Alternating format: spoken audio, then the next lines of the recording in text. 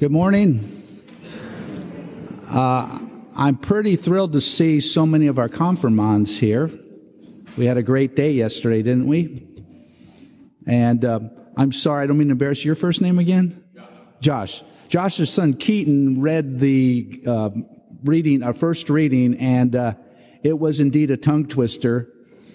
In the book of Acts, the apostles are going through an area of which is now modern-day Turkey, and they had some interesting names. And he nailed every one of those names, so obviously he had practiced. So congratulate him when you see him again. We see in our first readings all during this Easter time are all from the book of Acts. And in Acts, Paul and Barnabas and the other apostles and other disciples there was one common theme that ran through these readings. They all encountered some type of suffering. In our reading today, Paul says, "It is necessary for us to undergo many hardships to enter the kingdom of God." And the scripture says he was exhorting them. Earlier in this 14th chapter, we see a few of these hardships. At Iconium, Paul was basically chased out of town after having a successful gospel crusade. In fact, they wanted to stone him, but he got word of it, and he split town. So he moved down to Lystra. Well, in Lystra, they caught him, and he was stoned. And he was dragged out of the city. They presumed he was dead. But then the disciples of the city came to him. I don't know if they came and he was raised from the dead, but they said they surrounded him and he got up. And you know what he did? They said, this is great. He got from that place where he was stoned, left to die, got out, went right back into the city where he was stoned. Whoa. Was he a glutton for punishment? Well, he seems to embrace these sufferings, St. Paul. In his second letter to the Corinthians, he lists these hardships. He says 5 times he received 39 lashes. There's something significant to 39, but I'm not going to go there. 3 times he was beaten with rods. He was stoned. 3 times he was shipwrecked. And he was stranded on the open sea. Paul said he was threatened by bandits. He was threatened by his own countrymen, by the Gentiles.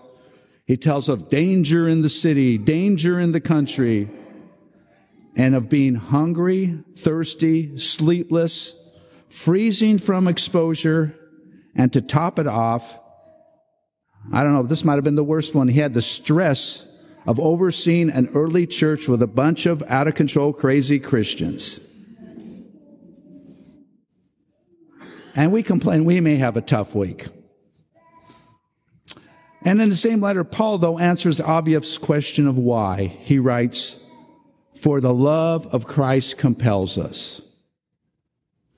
The love of Christ compelled him to get off of that state, lying dead, left for dead, to go back into the same city because his love for his fellow Christians, for his disciples there. In this type of suffering, Jesus talks about in the Gospel of Luke. He says, when we are hated, when we are reviled, when we are excluded and called evil because of our faith in Christ, we are to be joyful because great will be our reward in heaven.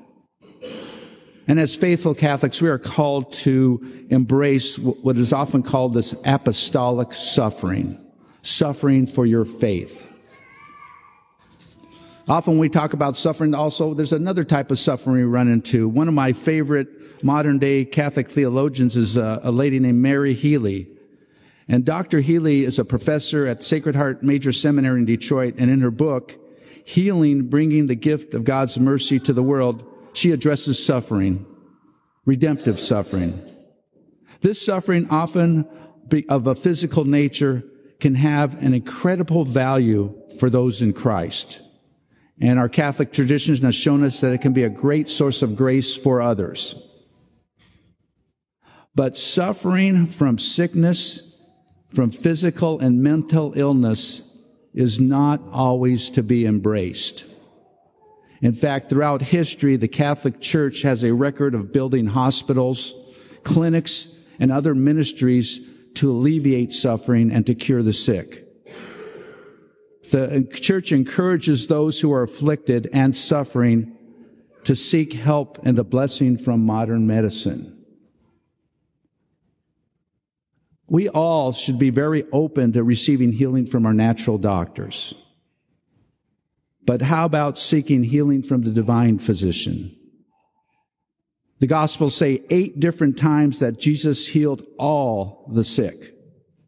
And he commissioned us to do the same. At the end of Mark, he tells us that the sign of a believer is that they will lay hands on the sick and the sick will recover. It really does our hearts good, Father and I, to see so many families and children here. As I raised 4 children, and with our 4 children, this is a rule, and this is maybe for some young families. When our child would get sick, before we would go to the physical doctor, we would say a prayer to the divine healer first. And many times, that child would not have to go to the doctor. So in our spiritual walk and our development of our children, we taught them the power of the divine physician. And it's a simple prayer. It can be extemporaneous. It can say, Jesus, heal my child. And that not only will the healing come, but it also be establish them as they grow up to look to the divine physician themselves. Sometimes, though, both natural and supernatural efforts don't seem to work. And we have our loved ones, ourselves, we suffer. Dr. Healy says, don't waste the pain. If you're in a hospital or someone's being stuck sick at home, it's a great time to pray, especially for those in need. One can offer their sufferings in union with Christ, especially if they offer it with a specific intention. If you can think of others who are suffering and lift them up to our Lord. A difficult, seemingly useless phase of one's life can actually be a time where abundant fruit is born. A good final question about this, though, is how does one navigate the process of determining how to pray for or to continue to seek medical care for someone who is suffering? Here are a couple points to consider to help us discern when to stop praying for healing, if ever, or to change the way we pray for healing. We all have Holy Spirit in us, and He will give us a sense of when it is time to change prayer. Look for it. Settle yourself down, clear your mind, and say, Lord, how do you want me to handle this? The book of Hebrews says, it is appointed once for a man to die, and then after this, the judgment. As we encounter maybe those at the end of life, a prayer for grace to meet the Lord would be more appropriate. But God will give you wisdom on that. And also, you have the church to help you. You have church teachings. You have spiritual direction available. Please do not try to do it on your own. But on occasion, in my own healing ministry, I come in contact with those who feel that God doesn't want them healed. They may say, I'm offering it up for those who really need the healing, or I'm offering it up for those souls in purgatory. I'll ask the question then, do you feel closer to our Lord in this state? Do you sense God's purpose, peace, and joy in these circumstances as you say that? And if so, one can be brought in to share Christ's passion, be given the privilege of participating in His work of redemption, and God can be given honor and praise. In conclusion, remember, when we are persecuted for our Catholic Christian faith, Jesus teaches us to embrace this apostolic suffering, as he calls us blessed, and great will be our reward in heaven. But as we experience, or those near to us experience pain and suffering, we are called to respond as Jesus did when he encountered sickness. Jesus responded with healing.